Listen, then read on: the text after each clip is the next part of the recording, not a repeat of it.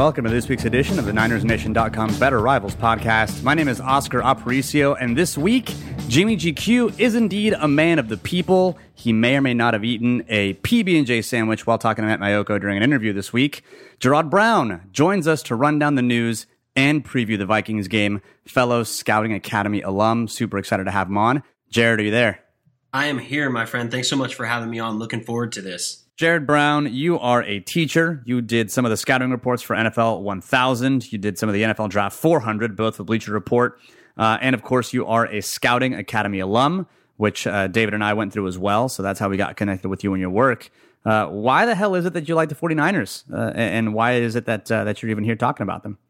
There's a bit of locale that kind of plays into that. Northern California guy. I'm about an hour and a half north of San Francisco. So until the recent move to Santa Clara, just sort of region dictated that. Also, family, grew up with a grandmother that watched Niners games. So I watched a few with her and found out that I was not terribly good at football, still played it, but that I was bright enough to make myself a passable football player. And so when the playing days ended, needed an opportunity to stick with it, stay involved, and 49ers, obviously fandom, but then the sort of writing evaluation kept me involved with football as a hobby as I move into now, like you mentioned, career as a teacher and high school football coach, is sort of all-encompassing, which my fiance absolutely loves that I'm just always talking about football, I'm sure.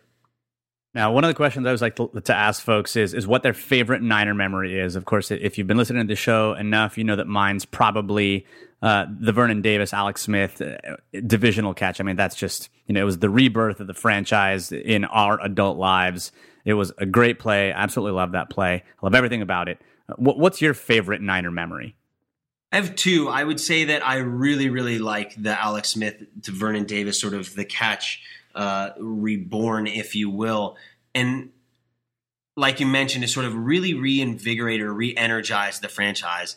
My second favorite, and probably my first, if we're being honest, is Patrick Willis's hit on Brad Smith when he played for the Jets. Oh, man, the one where he just about killed him? Yeah. Good Lord, one of you're the first a savage. times in my life where I just realized how violent football was. And I am in no means a violent guy. I don't enjoy confrontation.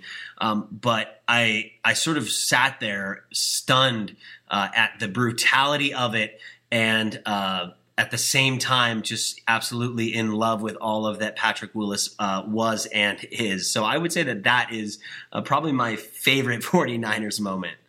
Oh, man, that's some deep psychology there. I feel like we need another show just to unpack that thing. Yeah, once that came out, I realized that I may need to see, now that I'm saying it out loud, that there may be something going on there. Some I love it.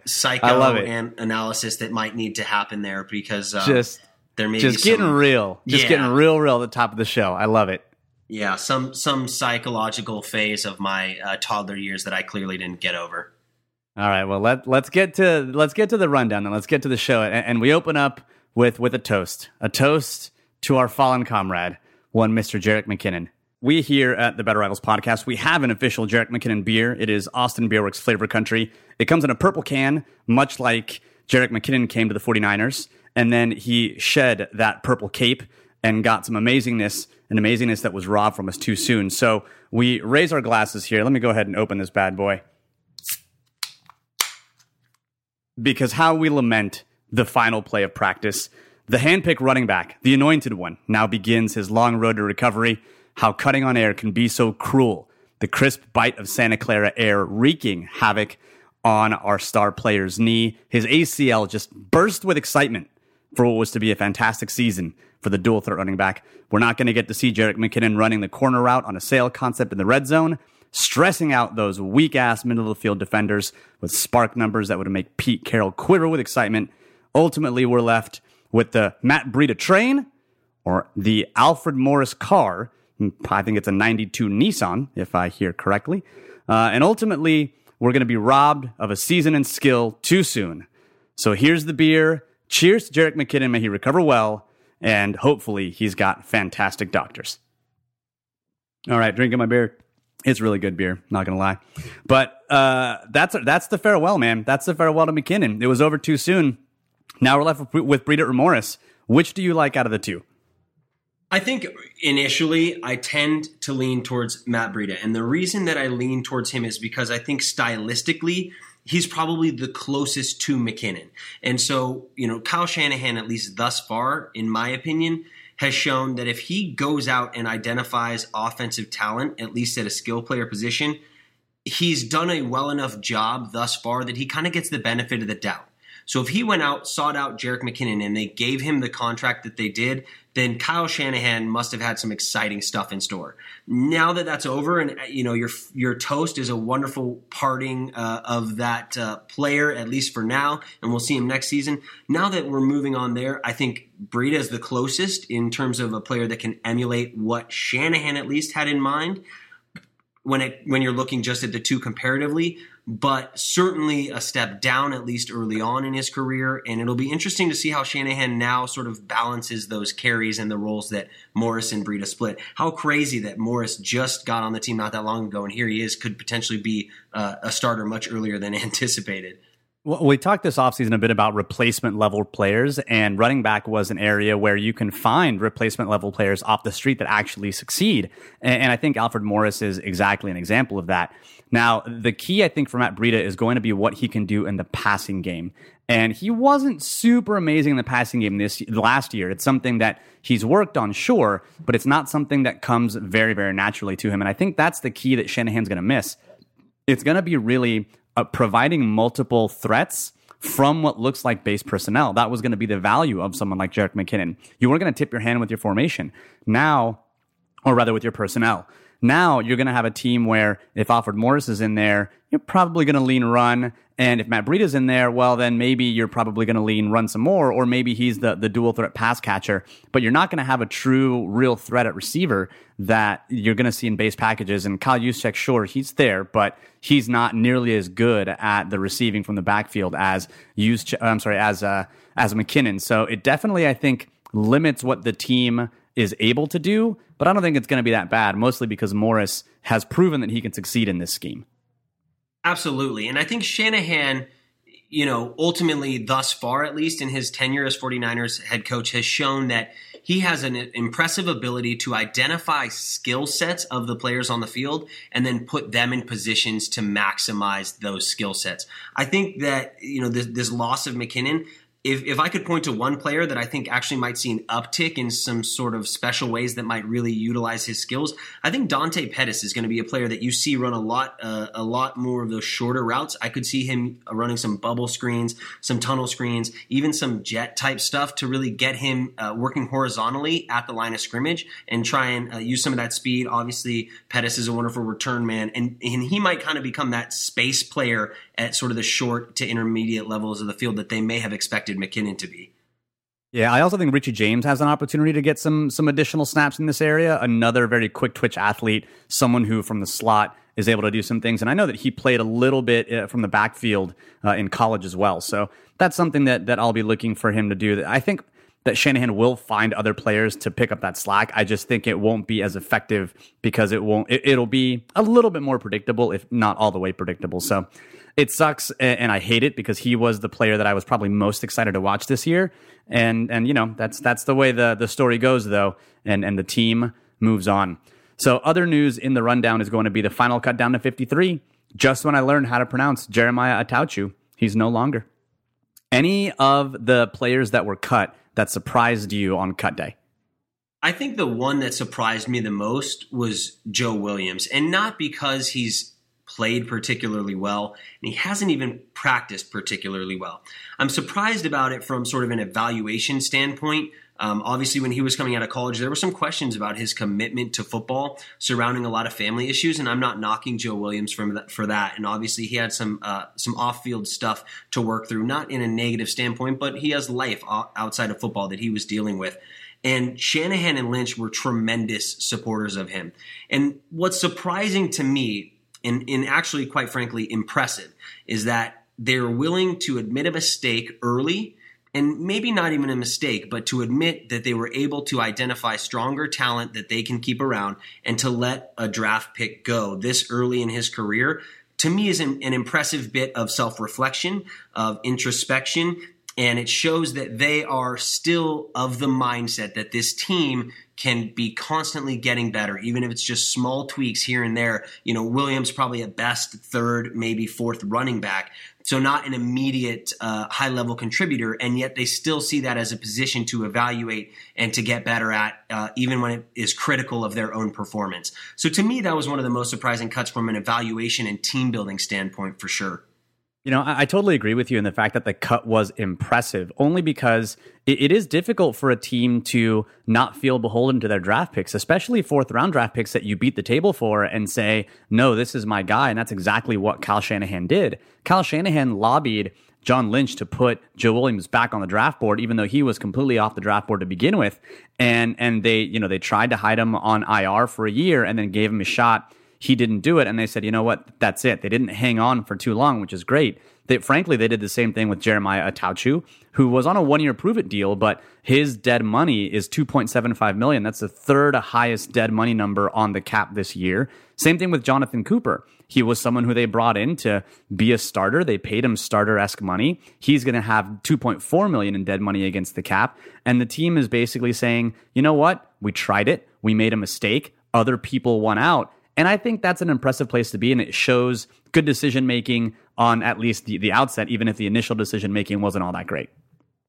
Absolutely. And what beyond that, what's most what is also impressive to me, I should say, is that in terms of managing the salary cap, they're understanding sort of this business aspect, the financial aspect of player evaluation, and more importantly, valuation, and being able to identify not just skill sets and traits, but a particular monetary value that they can, quite frankly, afford to give these players that balances their risk versus the potential reward that they could get, right? Atauchu, if he suddenly blows up as this impressive Leo with limited experience in San Diego, sort of being forced down that depth chart because of the better players that they had there, he steps up suddenly to become this wonderful Leo prospect. They've got him for nothing. And at the same time, if he doesn't pan out, as he apparently hasn't with them, at least, they can let him go with a little bit of flexibility in the cap to remain competitive this year and beyond as they continue to build the team.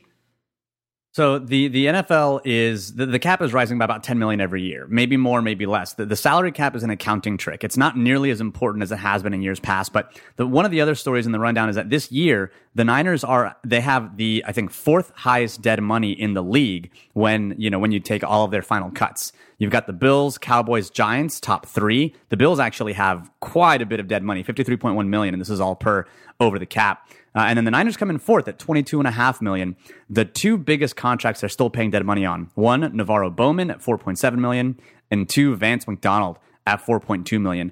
That's a solid third of their dead money, and they're shedding those contracts. So, are you worried at all about the size of dead money, or is this something where you're like, not that big of a deal?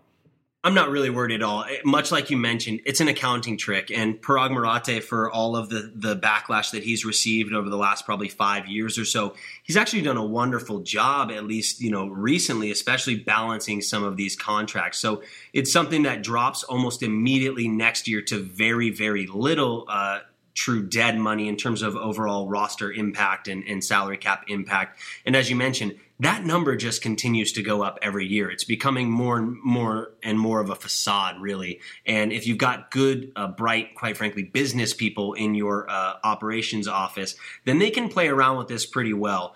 Again, it shows an impressive bit of perspective that, Navarro Bowman and Vance McDonald, both with over $4 million in dead money, that they've let go. And quite frankly, I know the Pittsburgh Steelers and their fan base are really excited about Vance McDonald suddenly being a, tight end one on that roster. But neither Bowman nor McDonald, on that train. Exactly. The reality is that those two guys, and I love Bowman and everything he did.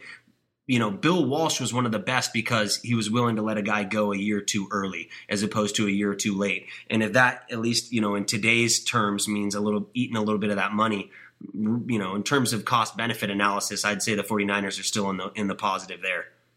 Only other story here in the rundown, because it's leading up to week one, so the only real big injuries, unfortunately, are going to be injuries. But I think that the game, we played a game a few weeks ago with Joe McAtee from Turf Show Times, and it was called Harry Potter Character or 49er. because we had a lot of players at the bottom of that roster that were like, I don't know, that name sounds like it could be a Harry Potter character. Basically, that was an omen for success because Nzocha, Dwelly, and Antoine Exum, all on the opening day roster, all were a part of that game. And so, you know how it goes. If it happens after, then it must be as a result of. That's not fallacious at all. So I'm going to go ahead and say that the Harry Potter game, was the reason those players made the roster, and you can't debate me on that because it's facts. Well, beyond facts, it's magic, really. That's right. I mean, I'm not going to be the one to argue with witchcraft and wizardry, so we're going to accept absolutely that is 100% stone cold lock the reason why those guys made the roster. I'm so happy you understand how this podcast works. It's great. So let's get to the actual preview of the Vikings game, because we could spend a bunch of time talking about the fourth preseason game, but hey, look, it's the fourth preseason game for a reason. I think the important things that happened in that game were that, well, you've got a starting guard that is not a first-round pick, but at least that first-round pick made the roster. And so that's basically the big thing that happened, and Atauchu kind of worked his way out of a job. That's it. We've already talked about it. So let's talk about the Vikings. It's week 1. Football is here, and that week 1 game is going to be pretty difficult. It's going to be a test against the best.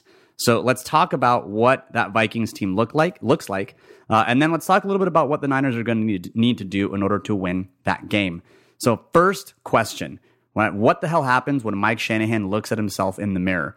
Because when you look and you break down this Vikings defense, it's basically the defensive version of Kyle Shanahan. They are a complex defense, of course, headed up by Mike Zimmer, who's the head coach, but he's had a defensive coordinator who's been with him for a very, very long time. And they play a complex base 4-3 and multiple coverage shells on the back end. Last year, they finished the regular season first in DVOA, first in points allowed, and they just do a lot of things that initially look like, yeah, okay, it's a pretty simple shell, pretty simple, maybe a split safety look or single safety look. And then right at the snap, they shift into something else and create confusion. And so as a quarterback, you're like, I don't know what the hell is happening because my pre-snap diagnosis, I have to confirm really quickly. All the while, everything is happening around me. And it's a defensive scheme that works to great effect. Absolutely. And they've got players at all levels. Danielle Hunter is arguably one of the most underrated pass rushers in the league. A defensive end that is going to he'll give Joe Staley a hard time, even as a wily veteran. In terms of middle of the field, their linebackers are quietly probably a top 5 duo in the league. They've got the 4-3 shell, but if we leave the weak side linebacker out of it, when you just look at Eric Kendricks, who played at UCLA, and then Anthony Barr, their strong side linebacker, those two dudes are both really impressive athletes. And what happens when you have athletes in sort of that second level defenders, especially in today's NFL? Like you mentioned, you can show something pre-snap.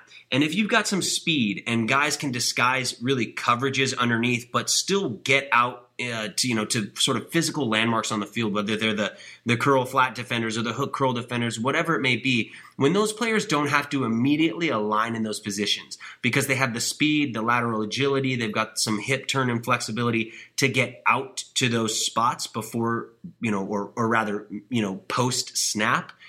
What that does is gives a defensive coordinator a lot of opportunities to, in theory, show something that looks incredibly digestible from the offense's perspective, and in reality shapes or morphs into something much different post-snap when, the time to analyze and process, at least offensively, specifically for offensive linemen and the quarterback, becomes much more difficult. We'll get to the linebackers in a second because I know that's your area of expertise. You did that module for Scouting Academy, and so I know we're going to dig into the linebackers here in a minute. But before we get there, let's talk about the multiplicity of Harrison Smith and Mr. Sendejo. Don't call him a pendejo, which I love his last name. But every time I hear Sendejo, I always think pendejo, just because that's just a word in Spanish that is idiot. For those of you who don't speak Spanish, pendejo is like idiot. Sometimes it's asshole. It just depends on the context. But yeah, so you've got safeties like Smith and Sendejo, and you mentioned it with linebackers, but it's also true with the safeties where they start up on the line and then they invert and they move up to a single high. Harrison Smith might start on the right edge of the line, and then at the snap, he drops 15 yards and he gets in position as a deep middle safety. And all of a sudden, what the quarterback thought was maybe a blitz look now has 8 dropping into coverage, or probably more like 7 dropping into coverage. And all of a sudden, it changes everything, and he's got to think. And the more you make that quarterback think, if he doesn't have quick processing, all of a sudden, he's more apt to make a mistake.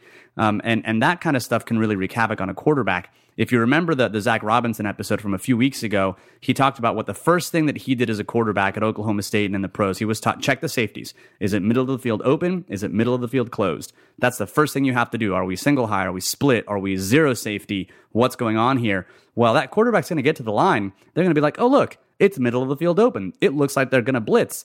And then at the snap, you all of a sudden have a safety back there who has the range of Harrison Smith that's able to kind of play over the top of any deep route that you thought you had open at the snap. And all of a sudden, as a quarterback, you got to be able to make a quick decision on the fly. And there's not a lot of quarterbacks who can do that very well.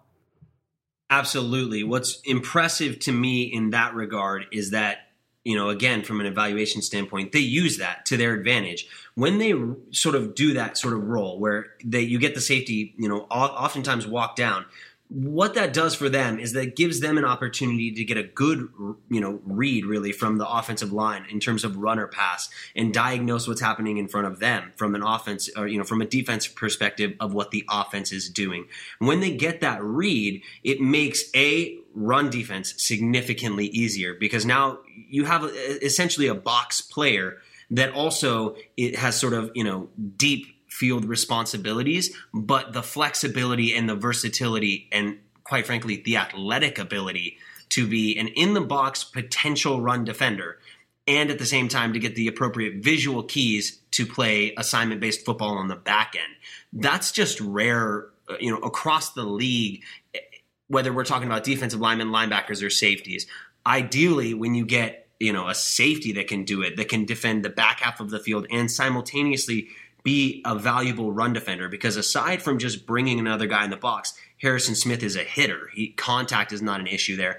So when you can bring those guys in the box and make them sort of pseudo run defenders when necessary, and at the same time, like you mentioned, roll the coverage or invert safeties pre and post snap, you just increase the multiplicity of that defense tenfold and what you can do. And at the same time, they've invested in young, impressive, for the most part, strong cornerbacks that can handle some sort of, boundary responsibilities one-on-one. So even if those safeties make a mistake, there's still other players to sort of redirect and minimize that risk that's being taken. So one of the things that makes a Mike Zimmer defense famous, the thing that got talked about a couple of years ago was this double mug front, or when Zimmer would pressure both A-gaps with the linebackers. And I think what you're describing is exactly that, where you get the linebackers up on the line of scrimmage. And in this case, it's going to be Kendricks and Barr, or maybe Kendricks and Gideon. But they're going to be pressuring the double A-gaps, and they're going to send both players, send one player, send no players. Or in some cases, they'll do what Bill Belichick calls a rain blitz, where the center will look one way, and whichever way the center looks is going to let the other linebacker know to rush. So if we're in a half slide protection and Richburg slides to the left, well, if Barr is in the right A gap, then he's going to rush because that's where Richburg didn't go. It's kind of like an option blitz at the very center of the line. And it can be really, really effective, but you never know which set of linebackers, which linebacker is going to come. And it really creates some havoc for the interior of that offensive line. It's going to be a tough assignment for Richburg in his very first real game for the 49ers.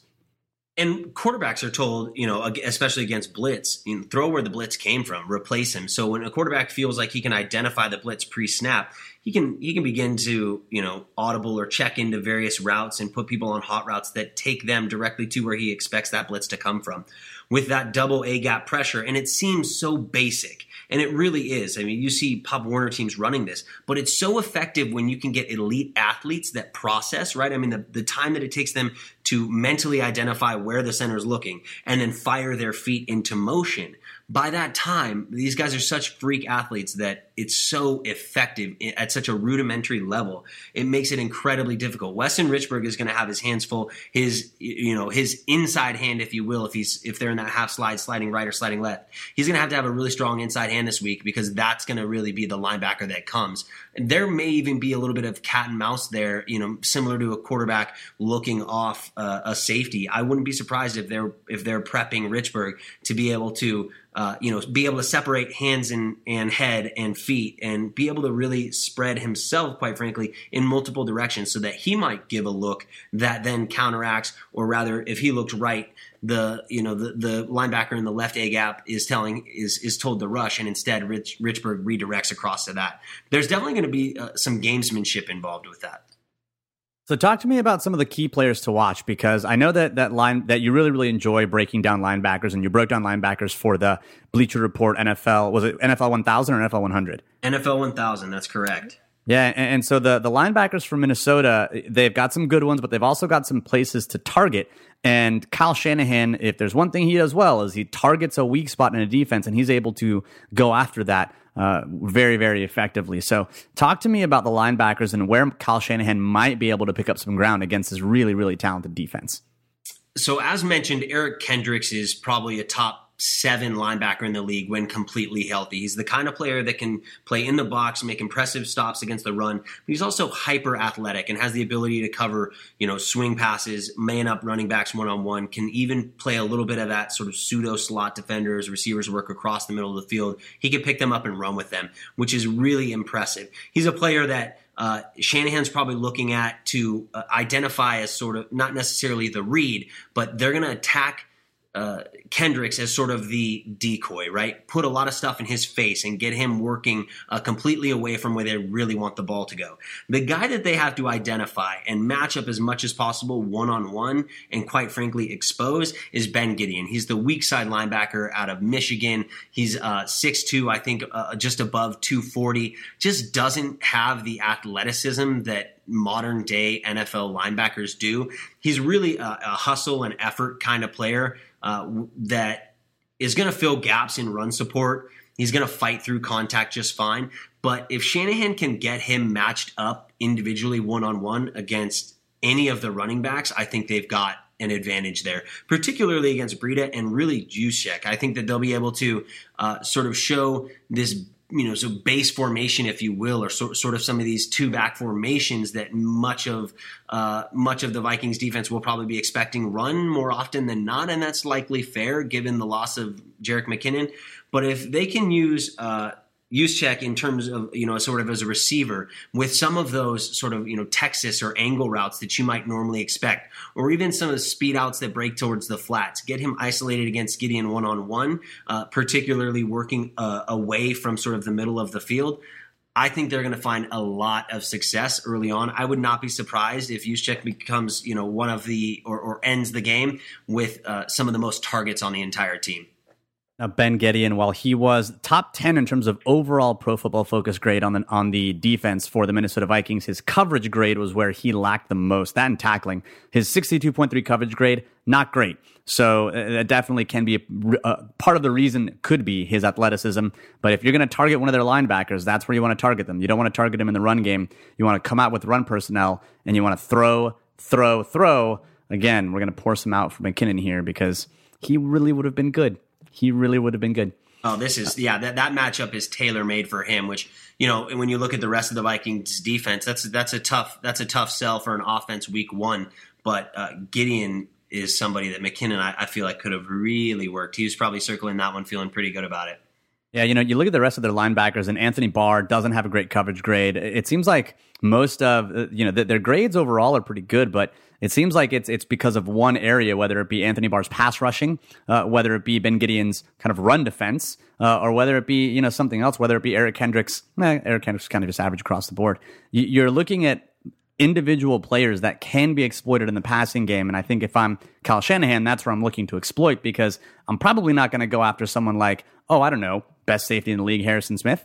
That's just someone I'm not going to go against often. If I'm going to go against a defensive back, it's probably going to be Trey Waynes. That's probably going to be the person that you're going to target. And so you're looking at a matchup of Marquise Goodwin and Trey Waynes that could end up pretty favorable for Marquise Goodwin.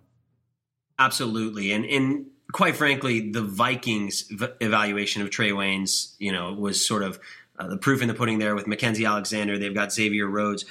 I don't know that Trey Waynes is sort of the I don't know that they view him as the guy. And there's very few players throughout the league that could match up one-on-one with Marquise Goodwin or really even with safety help deal with the speed of Marquise Goodwin. Trey Waynes is not one of them, and he's not really close, I don't think. So if you're looking at a defensive back that you've got to attack, as I think, given the skill set of Trey Waynes, that you'll see a lot of serious off coverage there. I wouldn't be surprised if Goodwin works a lot of those short to intermediate routes. You see a lot of deep comebacks towards the sidelines. You see some of those dig routes, the 12 to 13 yard dig routes where he can really just sort of sit down underneath that coverage just beyond the linebackers.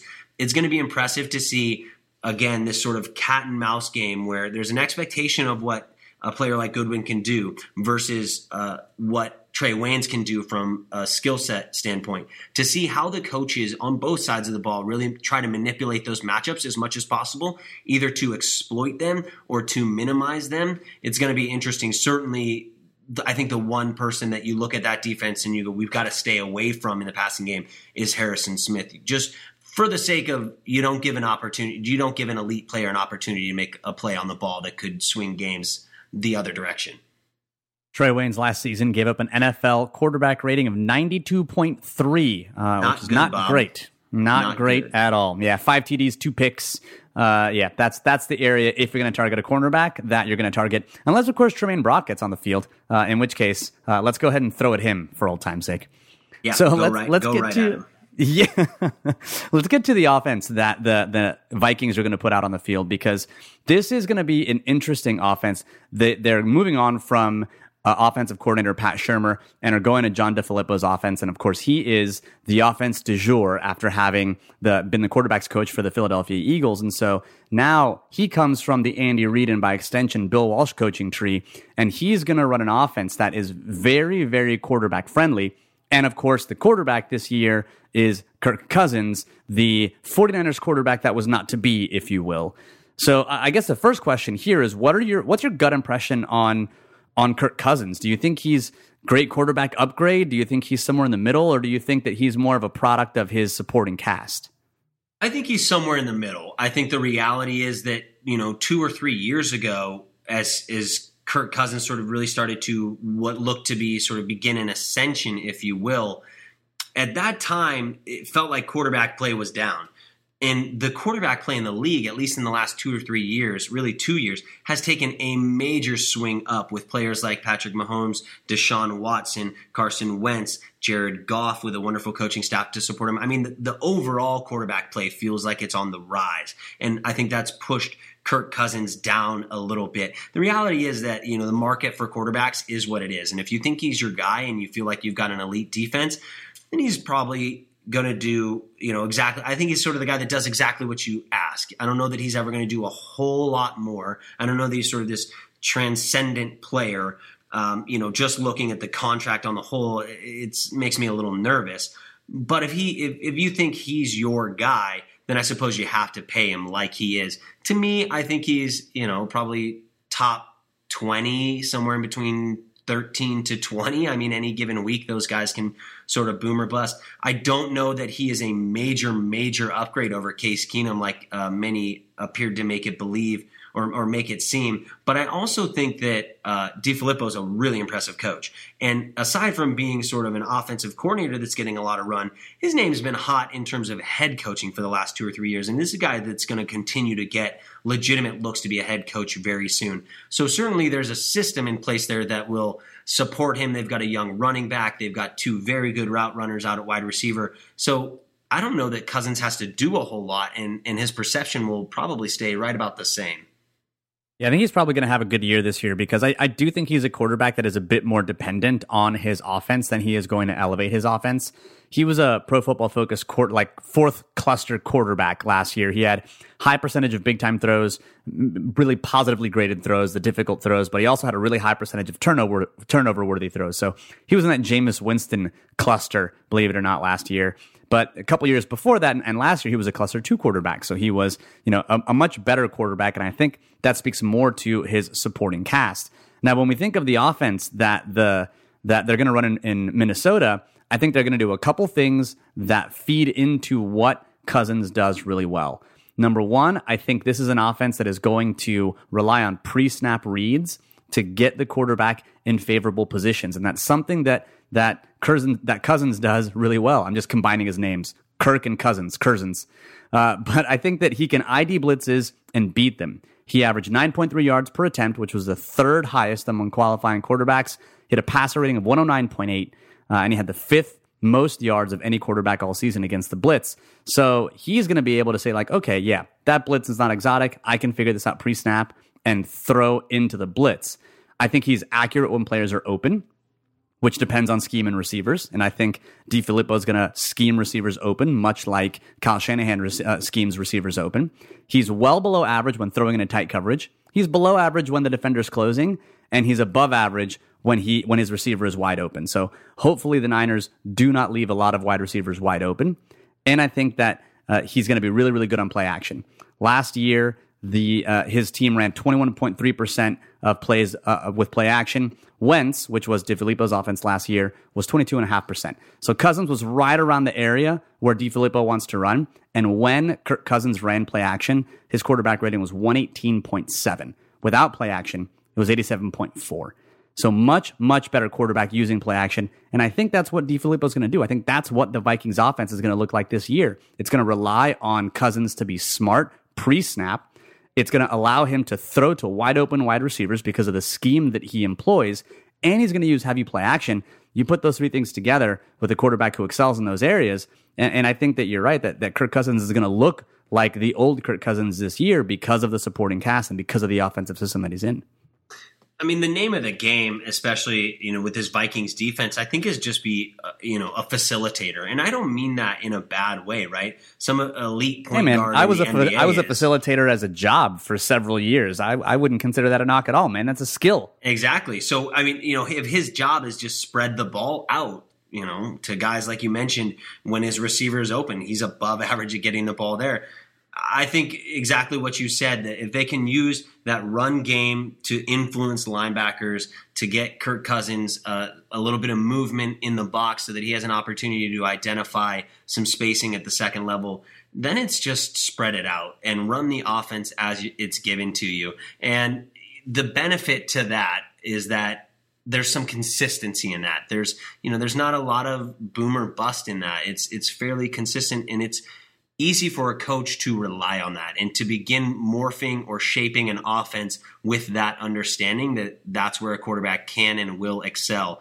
It's a fairly, like you mentioned, straightforward playing style and ability that a coach like DeFilippo is going to maximize and going to find a way to make that continually be sort of the strength of their team. And the defense is going to hold teams to under 20 points a game more often than not. So they don't really need a whole lot of production on offense to, do the most important part, which is, quite frankly, win the game.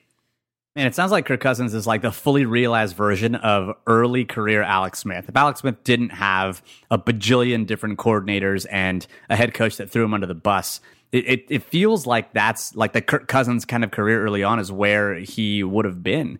And that's not necessarily a bad place to be. It's just not, one of the elite quarterbacks that you hope you hit on. Now, one of the pre-snap things that DeFilippo is, of course, now famous for is the run play option, the RPO.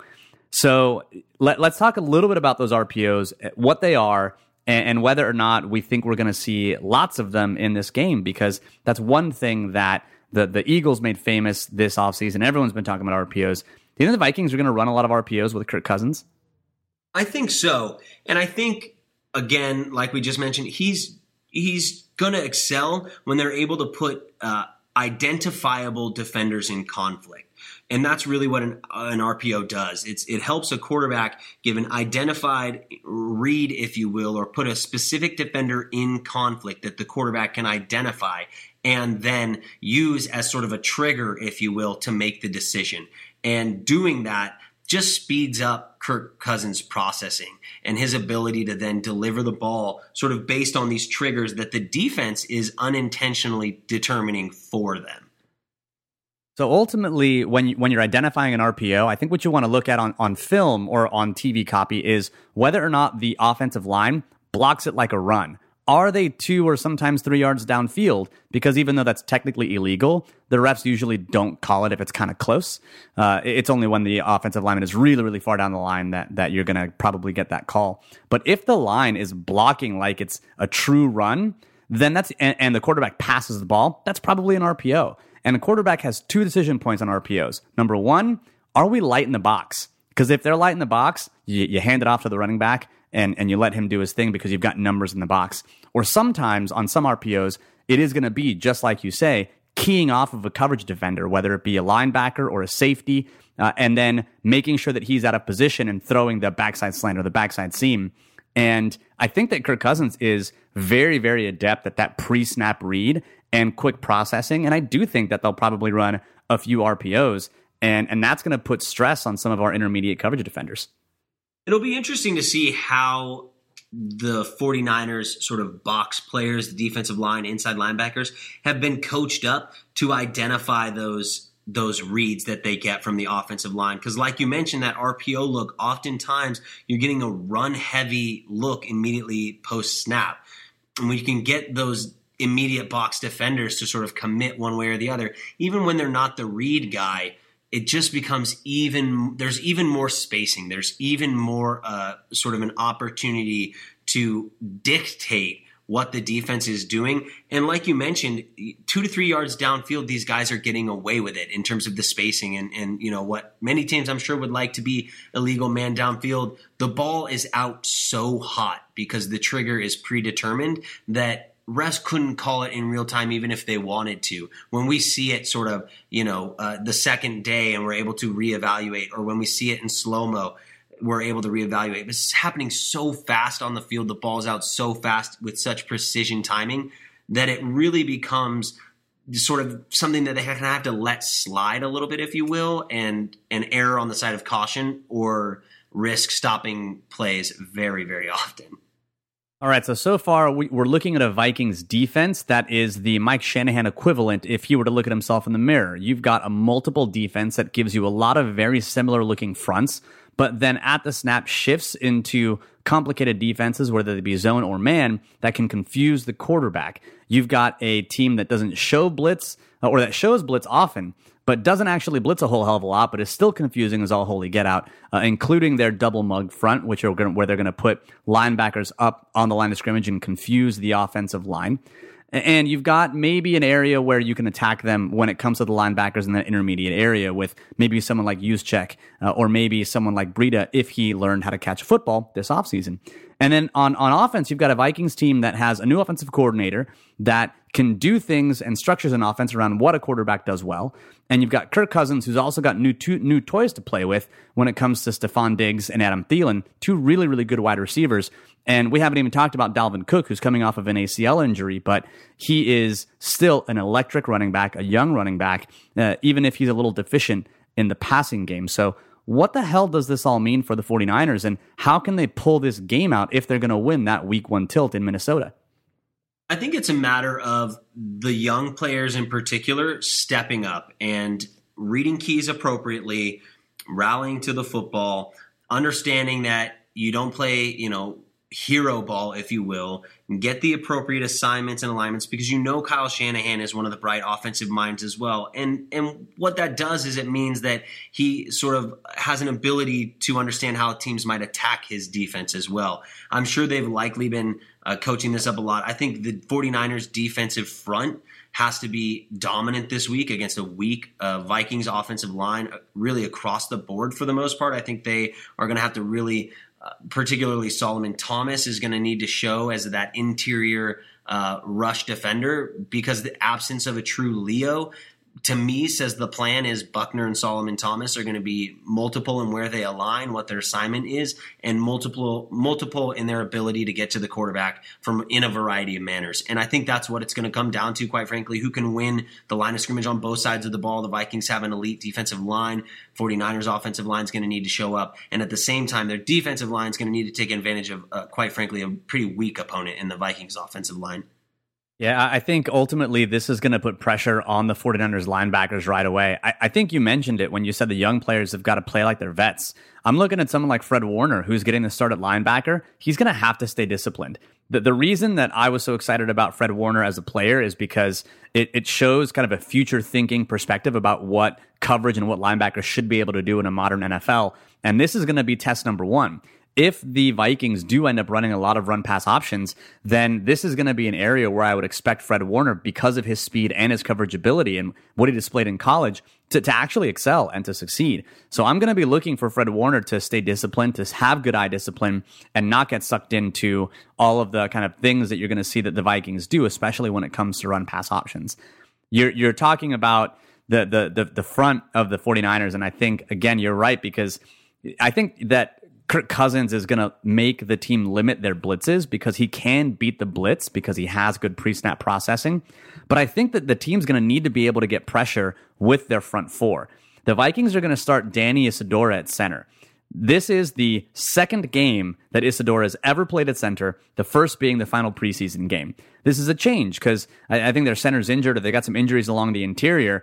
And so you have Isidora playing in his second game ever at center, a player who up to now has not graded very well. I mean, this guy may be the only lineman that I think that graded worse than Jordan Devy.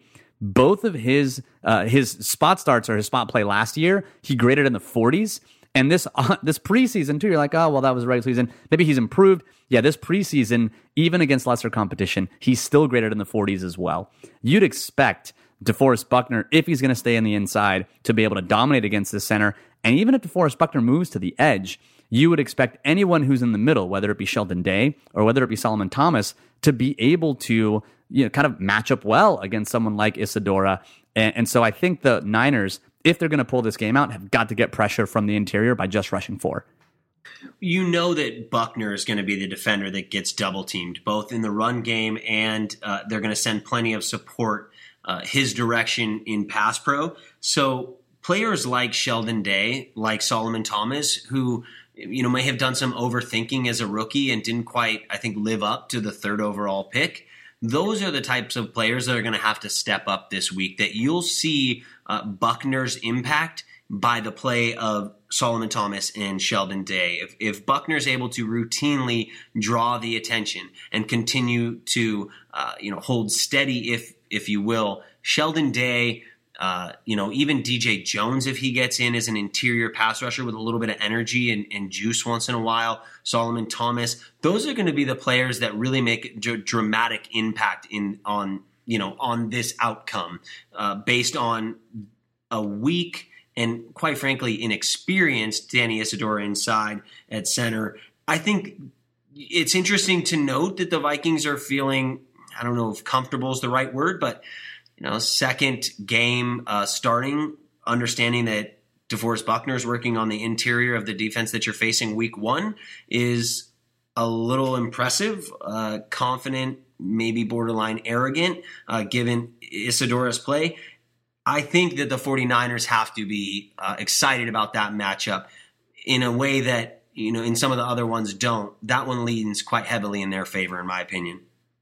Their best offensive lineman based on Pro Football Focus grade is Mike Remmers, who moved from tackle to guard last season. His overall grade was 70.5. They don't have a player that grades above 65 outside of Mike Remmers. You got Rife at left tackle, 64.1. A reminder that any grade in the 60s is average, just average. Any grade below 60, from 50 to 60, below average, and then below that, you're Jordan Devy territory. So Riley Rife, 64.1. Brett Jones at left guard, Danny Isidora, 43.4, Mike Remmers, 70.5, and Rashad Hill, 58.3.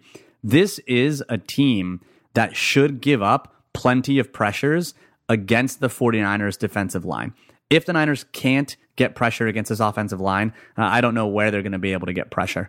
Now, the second thing I think the Niners have got to do is they've got to ace their defensive back test, because we've talked about Diggs and Thielen already. These are two great wide receivers, and they play very, very well. Thielen especially in the slot against K'Wan Williams. I think this is going to be the first real test for Ahkello Witherspoon and Sherman and K'Wan, and I think they've got to pass it for the Niners to have a chance.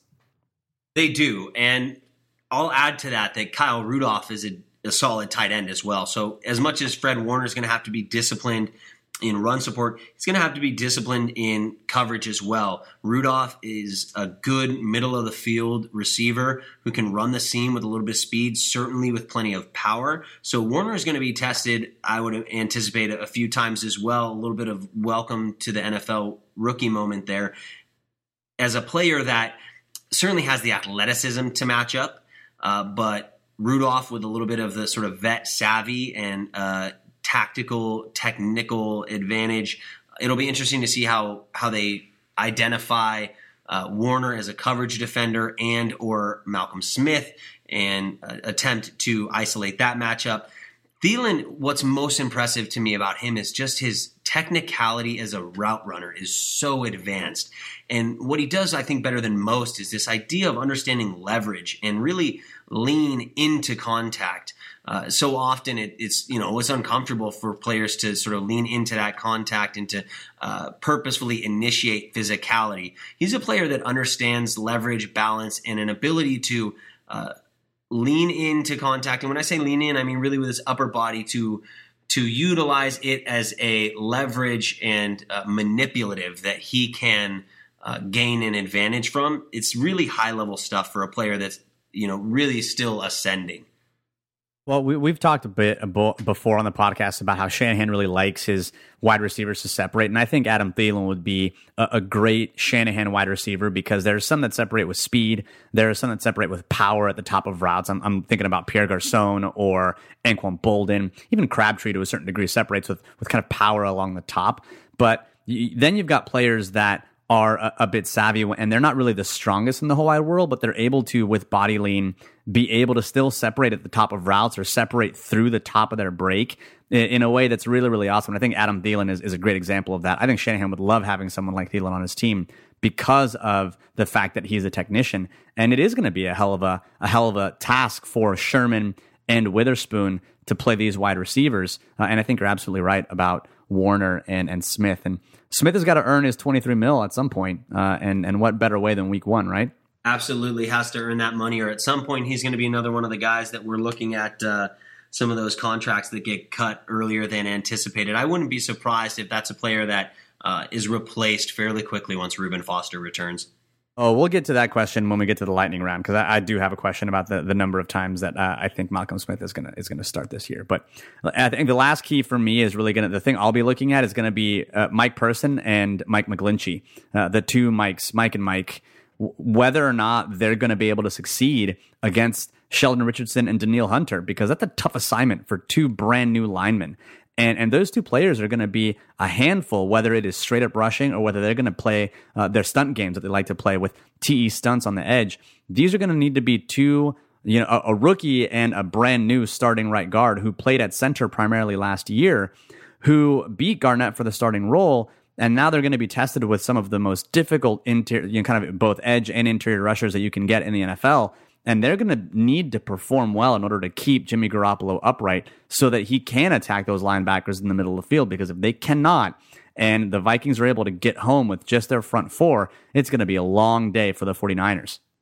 Just in terms of stylistically, you're getting speed, power, technical ability, hand usage. I mean, just between those two, you're checking off a lot of boxes that whether they're working as, isolated one-on-one pass rushers or, like you mentioned, running some stunts or games up front, there's going to have to be an impressive bit of communication between Person and McGlinchey, I think. A good set of sort of identifying what's happening post-snap and an ability to pass games off, because Danielle Hunter, as I mentioned earlier, incredibly impressive young pass rusher, really, really long arms, great athletic ability and bend that is going to stress McGlinchey, and he's the kind of player that needs to continue to get better as a pass protector. So great first week one test for him that could highlight a lot of his continuing issues, and at the same time could be a wonderful confidence boost for him to walk into one of arguably the best sort of edge defenders in the league. And if he has some success, what a great jumping off point for him to sort of begin building this rookie season. Well, his preseason's been a little weird for McGlinchey because everyone thought coming into the league that he'd be a better run blocker than he was a pass blocker. Turns out In the preseason, it's been exactly the opposite. He's been a better pass blocker than he has been a run blocker. So if the Niners end up being down, into the third and fourth quarters and he's got to pass block more, this may be a hell of a test, especially with the Vikings pressure packages. So overall, the Vikings are favored by 6. What's your prediction for the game? Do you think the Niners, A, win outright, or at the very least, B, cover the spread? I think they cover the spread. I think it's a really tough week 1 challenge. I don't know that I believe that they have the weapons to week 1 sort of gel like you'd hope in efforts to beat the Vikings, who could arguably be are arguably a Super Bowl contender. I would say that I think they cover the spread. I'd give the game something like 21-17 Vikings. All right, so I actually don't think they cover, and I definitely don't think they win. I think they're going to be tested early in this game, and I look at that defense, and that defense has been the biggest components of that defense have been together now for like 4 or 5 years. They have PhDs in their own defense, and their defense is as complicated as Shanahan's offense is complicated. And I just think they're going to run into a team that is more experienced, that is more tested, and has seen a lot of the things that Shanahan has done before, and probably are equipped to handle them in a way that not very many defenses are, because they're able to communicate in ways that not very many defenses are. And I think they have enough talent to match up against the 49ers offense. And I think there's enough question marks along the Niners, both offensive line, and that is going to make things a little bit difficult for them. I think if the Niners have a chance in this game, it's going to be because their defense is able to stymie the Vikings offense, because that's the new part. That's the new thing. And so I think this could be, to your point, kind of more of a defensive slugfest than people expect. And so I don't think the Niners cover. I do think they end up losing by a touchdown, but it's probably going to be like hopefully, if all things go well, a late kind of third or fourth quarter touchdown, and that ends up putting the Vikings over the top.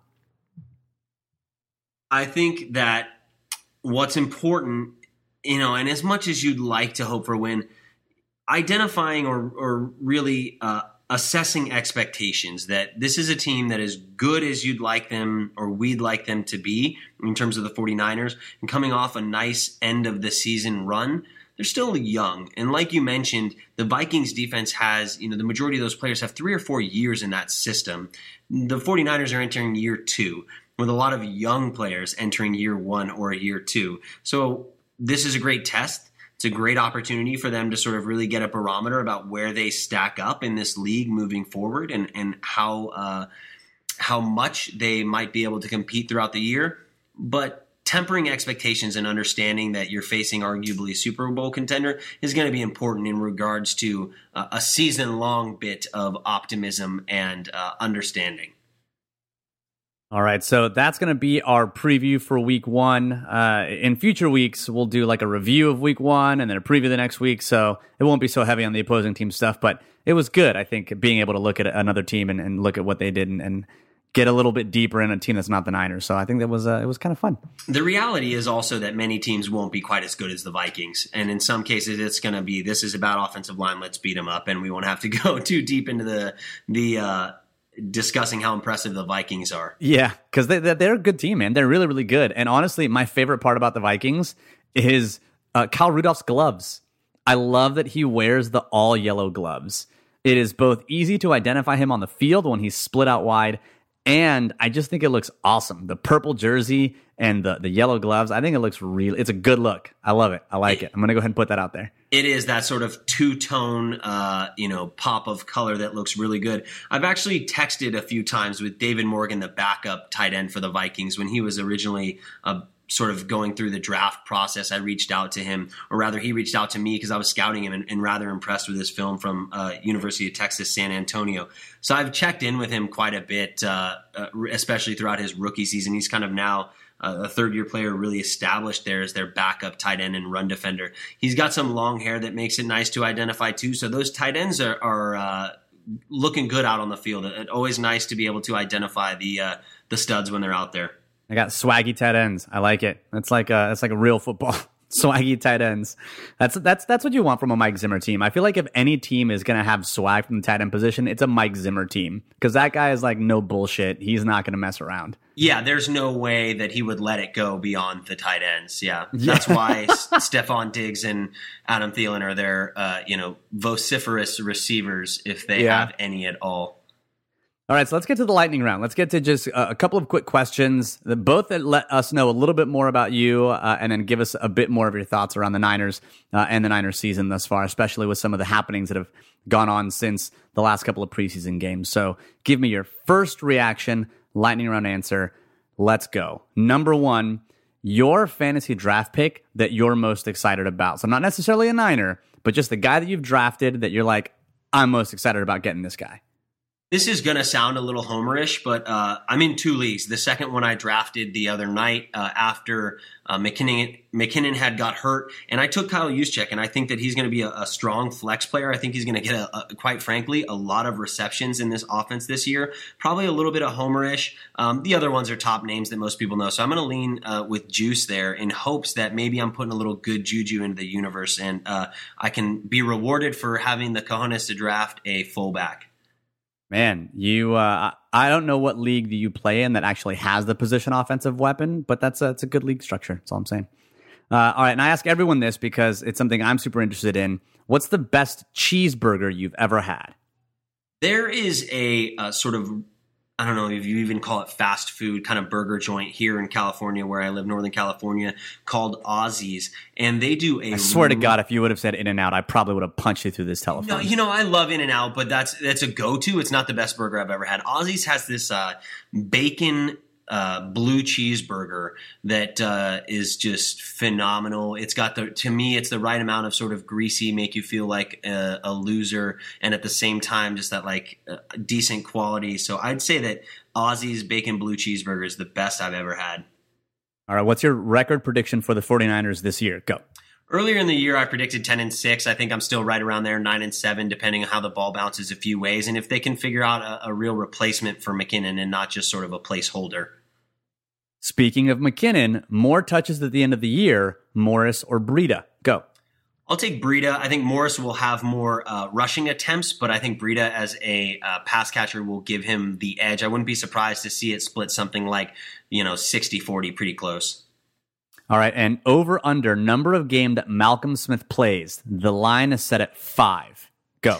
I'll take the under. I don't think he was great with the Raiders. I don't think he obviously has been great with the 49ers due to the injury. I'm not hoping for a player to get injured, but I think that if you're going to bet on upside and you want players to continue to develop in your system, then throw Fred Warner out there and let him run.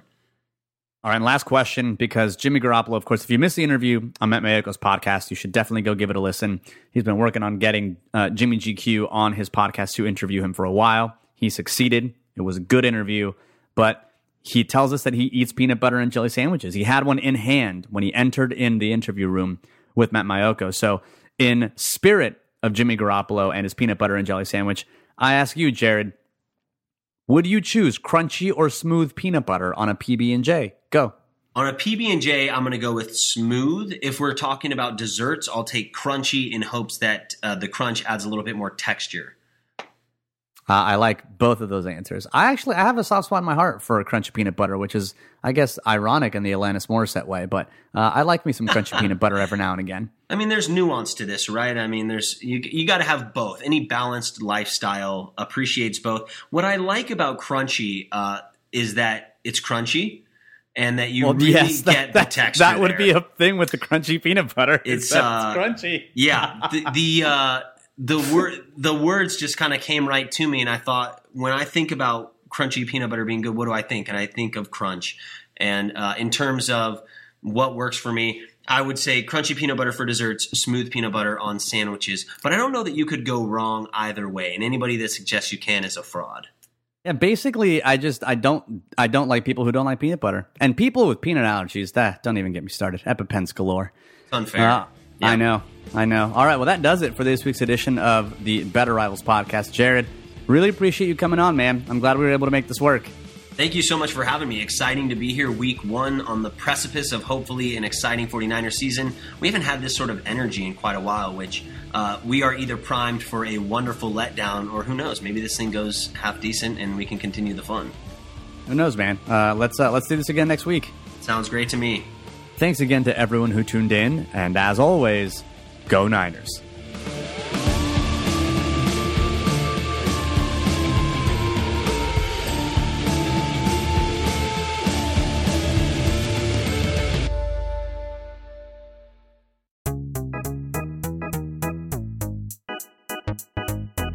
Hey, I'm Anil Dash, and I'm the host of a new show called Function from the Vox Media Podcast Network and Glitch. This season, we're talking with experts about why our voting machines are so bad and how that might hurt our elections. We'll also talk with an animator to find out how popular dances from the real world end up in video games. And we're going to tackle the biggest question in tech. Why do so many celebrities use screenshots from that Apple Notes app to make their public apologies when they screw up? You can find new episodes of Function every Monday on Apple Podcasts, Stitcher, or wherever you listen to podcasts. And thanks to Microsoft Azure for sponsoring Function.